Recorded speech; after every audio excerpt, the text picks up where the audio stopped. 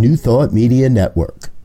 We are a global broadcast network of positive music, media, and entertainment, inspiring humanity's evolution along the journey of enlightenment and creating a world of love, peace, empowerment, and prosperity for all. New Thought Media Network. Positively inspiring.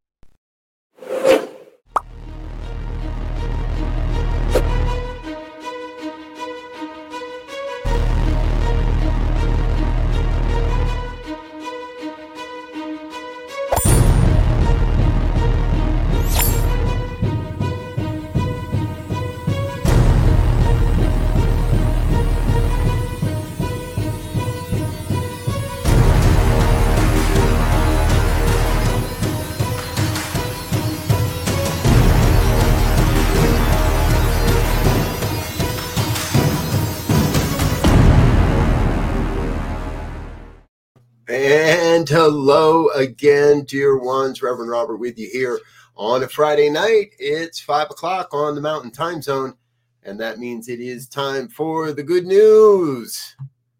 And unfortunately, sometimes the good news starts with news we don't really want to hear. And tonight's one of those nights. Tonight we open our broadcast with an in living memory.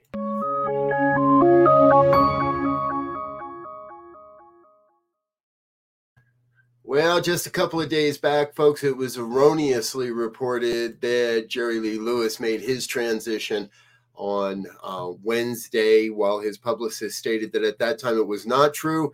It is true this morning, and this news came through to me as I was creating today's broadcast. Jerry Lee Lewis, 87, made a great impact on the music of the world, of humanity. And I personally always enjoyed his music. So please help us in joining in a moment of prayer and a moment of remembrance in loving memory, Jerry Lee Lewis.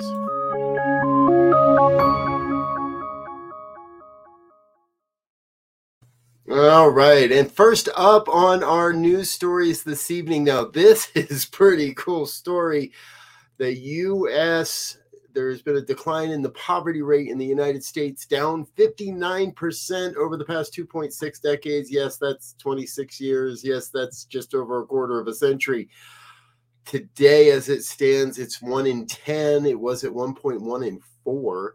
1993 was when the numbers started to go down a bit. Now, there's a lot of factors that played into this: family configuration, unemployment rates, more single mothers in the workforce, and overall, what the report that states here is that the two factors that are the most important are the Earned Income Tax Credit and Supplemental Nutrition Assistance Program, commonly known as SNAP.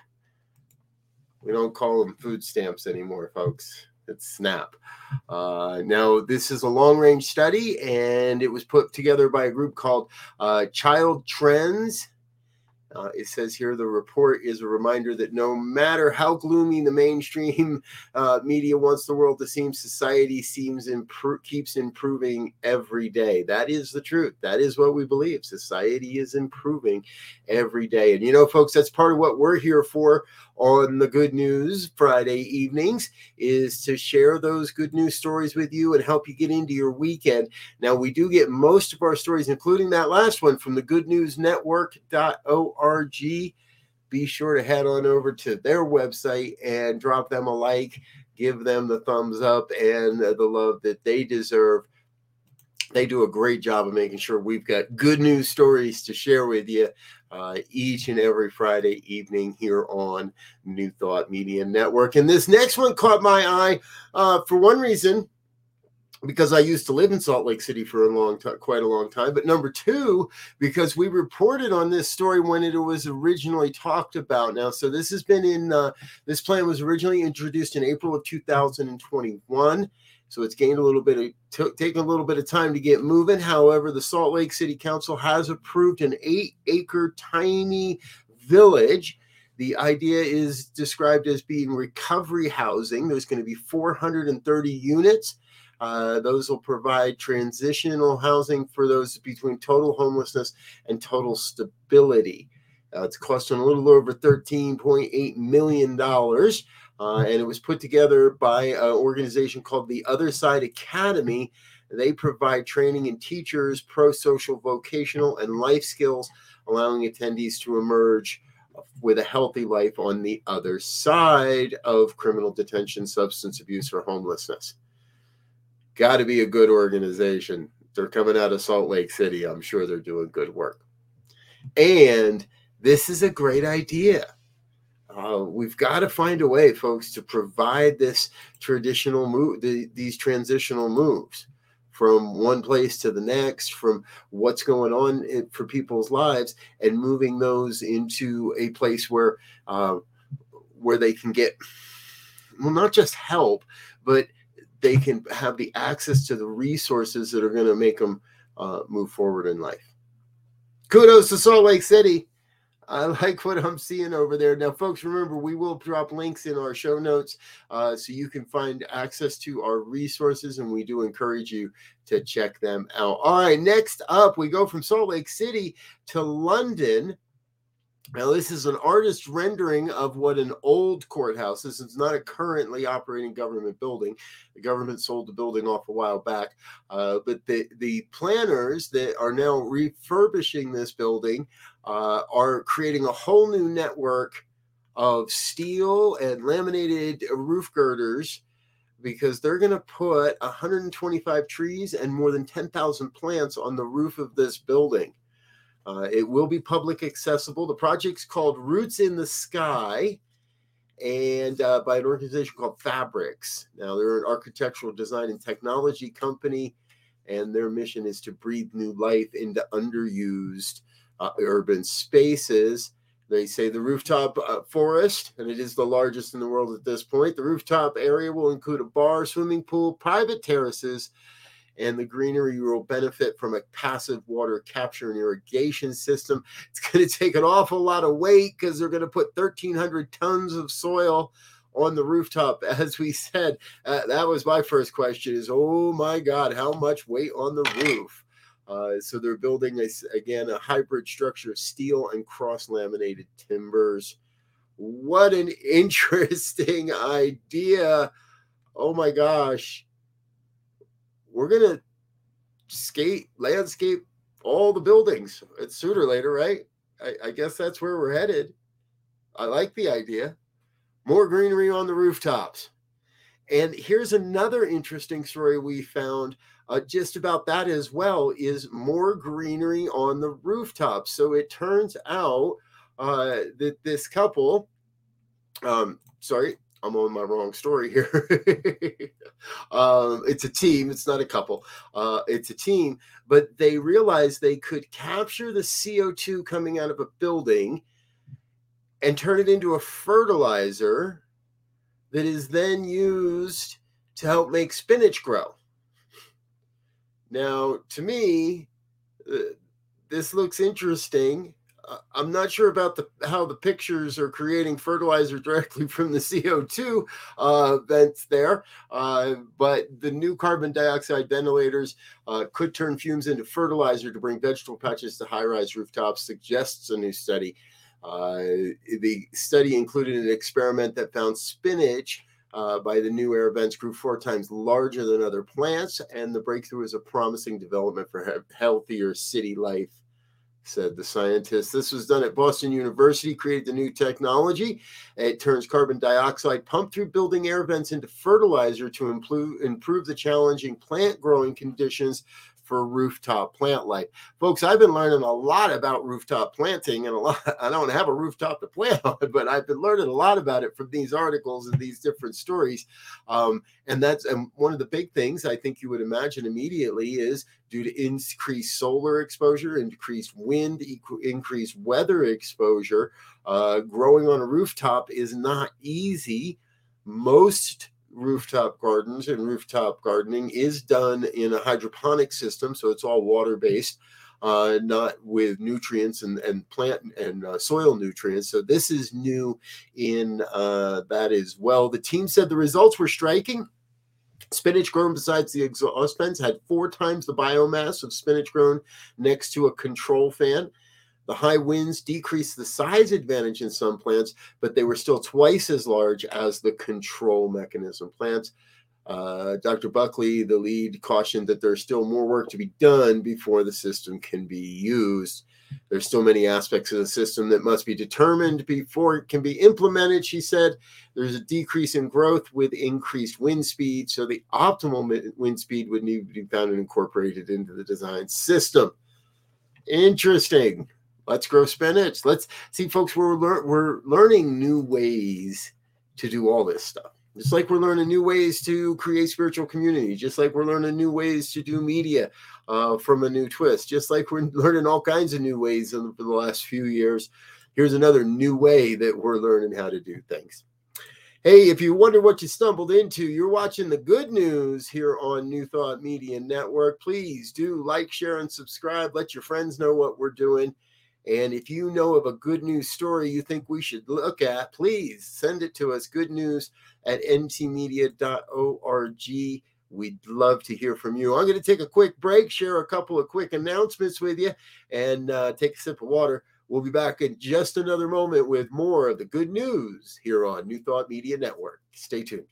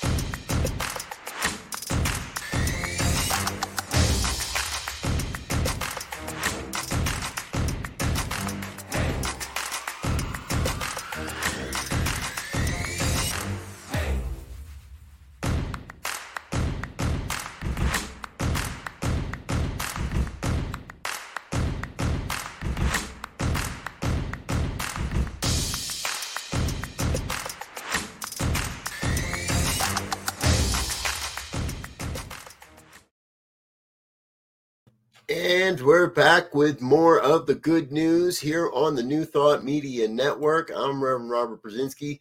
Grateful to be with you here on a Friday evening. We do this every Friday, 5 p.m. Mountain Time, a half hour of good, positive news stories to remind us of all that's happening in our world. And we get news stories from a number of different sources. This next story comes from positive.news.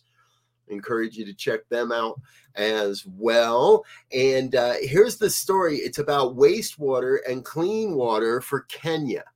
Now, Kenya definitely has a need for more clean water, and one of the ways that's happening is through a unique partnership. Now, there's a organization in Nairobi called the Giraffe Center. If you've never heard of it, they help giraffes and help tourists understand the ecosystem, and it's very, very well run.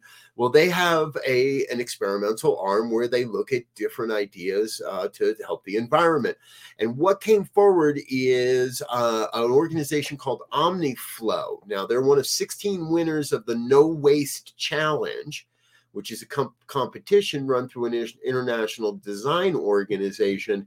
And they entered as an organization within the Giraffe Center. So Omni Center is cleaning up the water at the Giraffe Center. And what they're doing is they're planting, well, plants. Yep, planting cattails in the sewage ponds and allowing the cattails to create oxygen, which they exude through their root system as well as through their leaves. So the plants are driving oxygen into the sewage, which cleans up the sewage. Pretty cool stuff. It's the idea of Misha Seo. I'm sorry, sir, if I'm mispronouncing your names. I'm sure I have. He has said that plants have been used to treat waste for thousands of years. The advantage of a floating system is that we use a much smaller space and eliminate the smell, the sludge, and all of that ugly stuff. The installation cost is quite low, and then operationally, you're just looking after the plants. So it's very viable for low-income areas as well as high-income areas. The water from the OmniFlow system can also be drunk if a small chlorine dose is built in. The advantage of a floating system is we eliminate all the gunk and we take care of some plants. Now, that's really cool idea. I invite you folks, head on over to positive.news, excuse me. Let's pull that up so you can see it. Positive.news and learn a little bit more about plant and cattails. I always love cattails.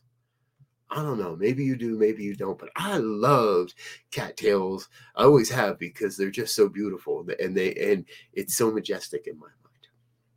All right, enough of what I like. Let's get back to some more of the good news here on the New Thought Media Network. This is, it's Friday night. This next one is one of those stories that we would just fall in love with. China, a city in China, is building a wind farm large enough to power the entire country of Norway. Yes. Details are in the city's recent 5-year plan. And they're going to build a 43.3 gigawatt wind farm. Now, that's going to take care of the 2.5 million inhabitants of the region. Now, this is located in the Guangdong province. I do hope I'm saying that somewhat close. And neighboring some of the largest cities in China. Now, China has really been leading the way in a lot of areas. They have more wind power installations in 2021 than the rest of the world combined. And they've been doing that for a number of years now. They've also just recently debuted the world's largest turbine. And the diameter of the rotors are 827 feet. And it said that this one turbine can produce 63.5 million kilowatts per year under ideal situations. Other large wind farms are in Norway, and they boast 38 gigawatts even.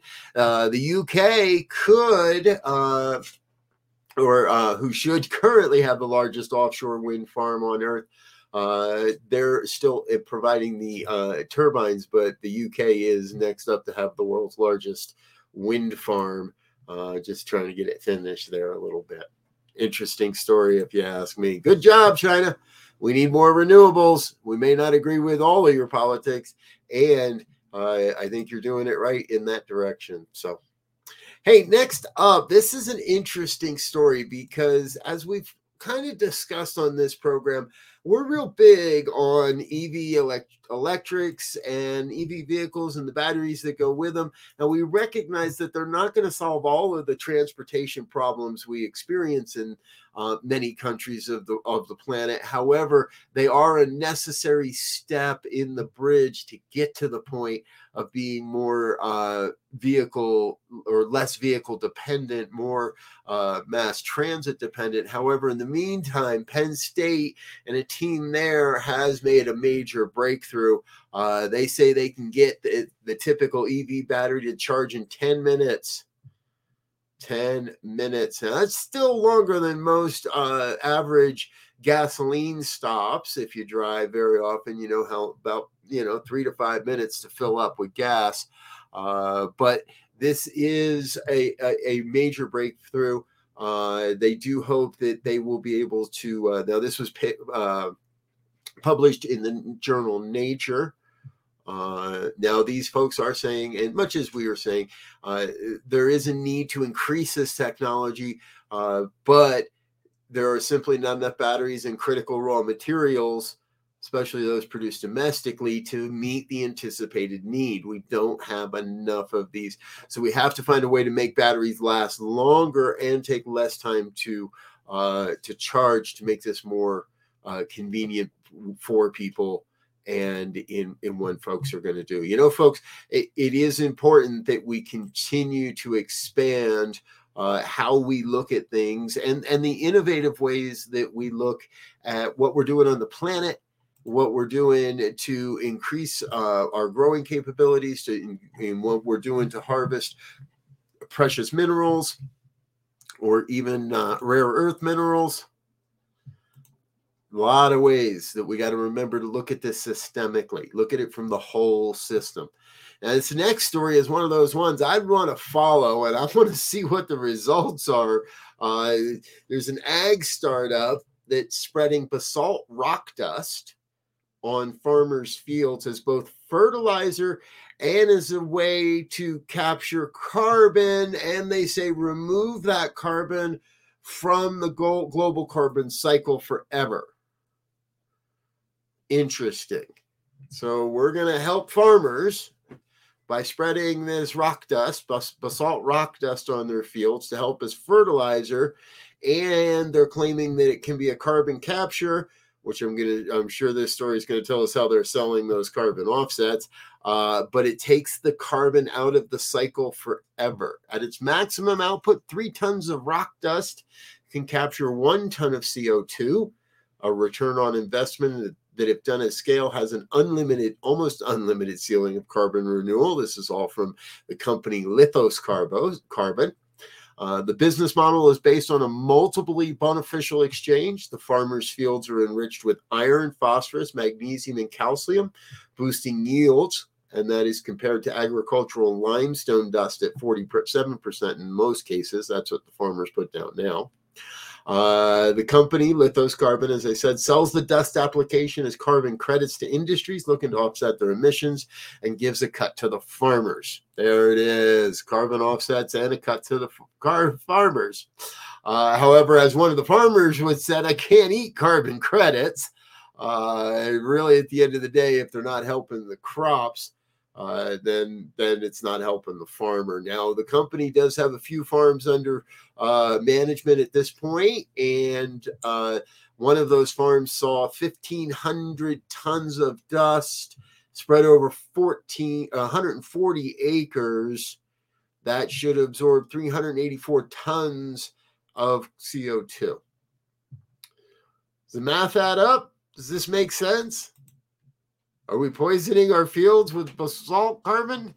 I would trust we're not doing that.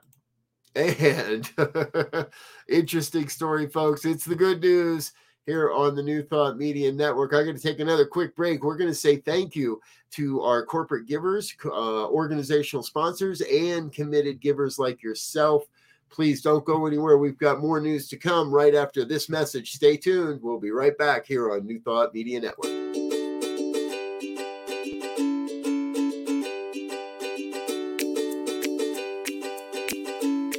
Thank you, Center for Spiritual Living Denver, for your continued support. Thank you, Center for Spiritual Living Midtown Atlanta, for your monthly contribution. Thank you, Center for Spiritual Living North Jersey, for your monthly contribution. And please help us welcome Om Center for Spiritual Living in La Mesa, California. Thank you for your monthly donation. Thank you, Center for Spiritual Living Seattle, for your most generous donation. And a special thanks to Hefferlin Foundation for your generous technology grant.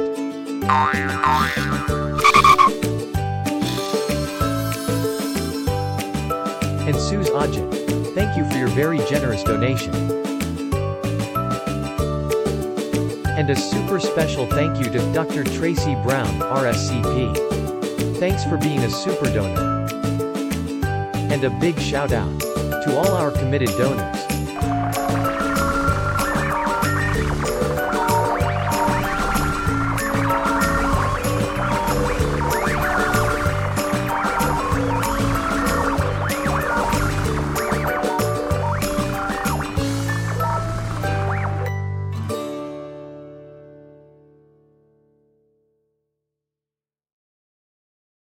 Yes, yes, yes. Thank you, thank you, thank you for all of our committed givers and organizational sponsors. We love you. We thank you for all you do to help us do all that we do. If you'd like to become a part of the New Thought Media Network family, head on over to the website ntmedia.org, click on the donate button, and make it a monthly donation. We'll get you involved in the next video for that as well. All right, folks. More good news on the horizon. I want to introduce you to Todd and Donna, and in the background, that's Tyler.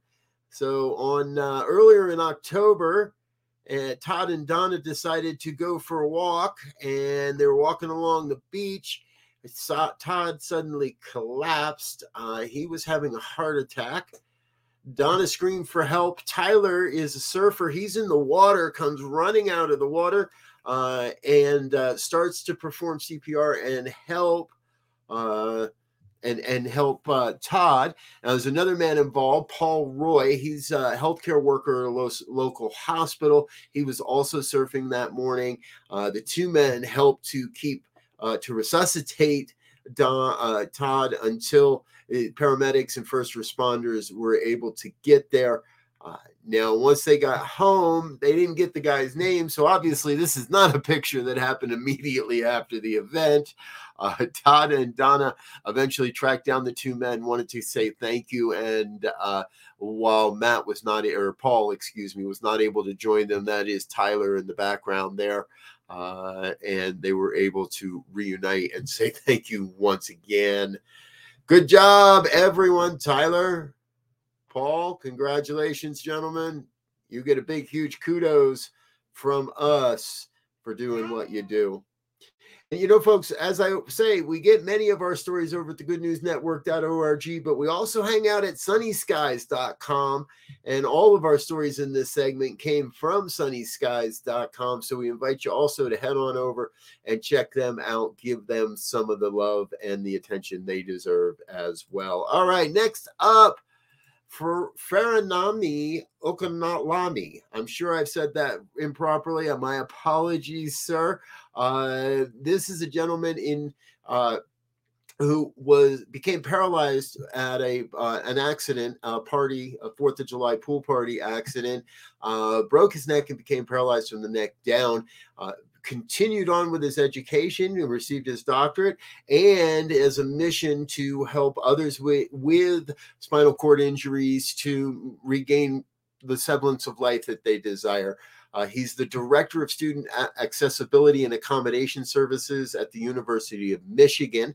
He oversees the offices of services for students with disabilities, 2 testing accommodation centers, and the adaptive sports and fitness program. There's a great video on the site where you can learn more about Dr. Okanalami. He has made it his mission to build the adaptive sports and fitness program to inspire students like wheelchair tennis athletes and others to find their joy again. On Thursday morning, he was on a couple weeks back, he was on the Good Morning American show and was surprised by a $1 million grant from the Craig H. Nielsen Foundation for his organization and for the work that he's doing. Congratulations, Doctor. A $1 million surprise to continue the work that you do. Thank you so much for being there. Hey, folks, I'm running a little over, but I would be remiss if I didn't share with you our final story of the night. This is Megan Warfield. She's a firefighter in Baltimore, Maryland. She was just finishing up hosting her late father's 2nd annual Memorial Golf Tournament and was involved in a motor vehicle collision. That's her running to the scene, running from her damaged vehicle to help the woman that had been in the overturned car. She started to climb in and then thought to herself, what are you doing? You're 9 months pregnant. I know she doesn't look at it like that in the photo. Within 24 hours, she had given birth to a beautiful baby girl. No one has suffered any life-threatening injuries in the accident. The woman was able to be transported to the hospital. Congratulations, Megan. You get our major hero of the week, of the month, perhaps of the year award for doing what you do and going out there and doing it. Wow. What a story. All right, folks, I'm Rep Briz. I'm out of here. We've run just a little bit over, so thank you for being with us. Thanks for sticking around. Please tune back in again in just a half an hour for the fireside chat with now Reverend Michael Mangus. Join us for that. That starts at 6 o'clock. We've got evening prayers at 8:15, and we'll be back tomorrow morning with our Science of Mind and Spirit conversation series starting bright and early in the morning as well. I'm out of here for now. I wish you all the best, peace and blessings. I look forward to being with you again real soon. Until then, make it a great weekend. Peace.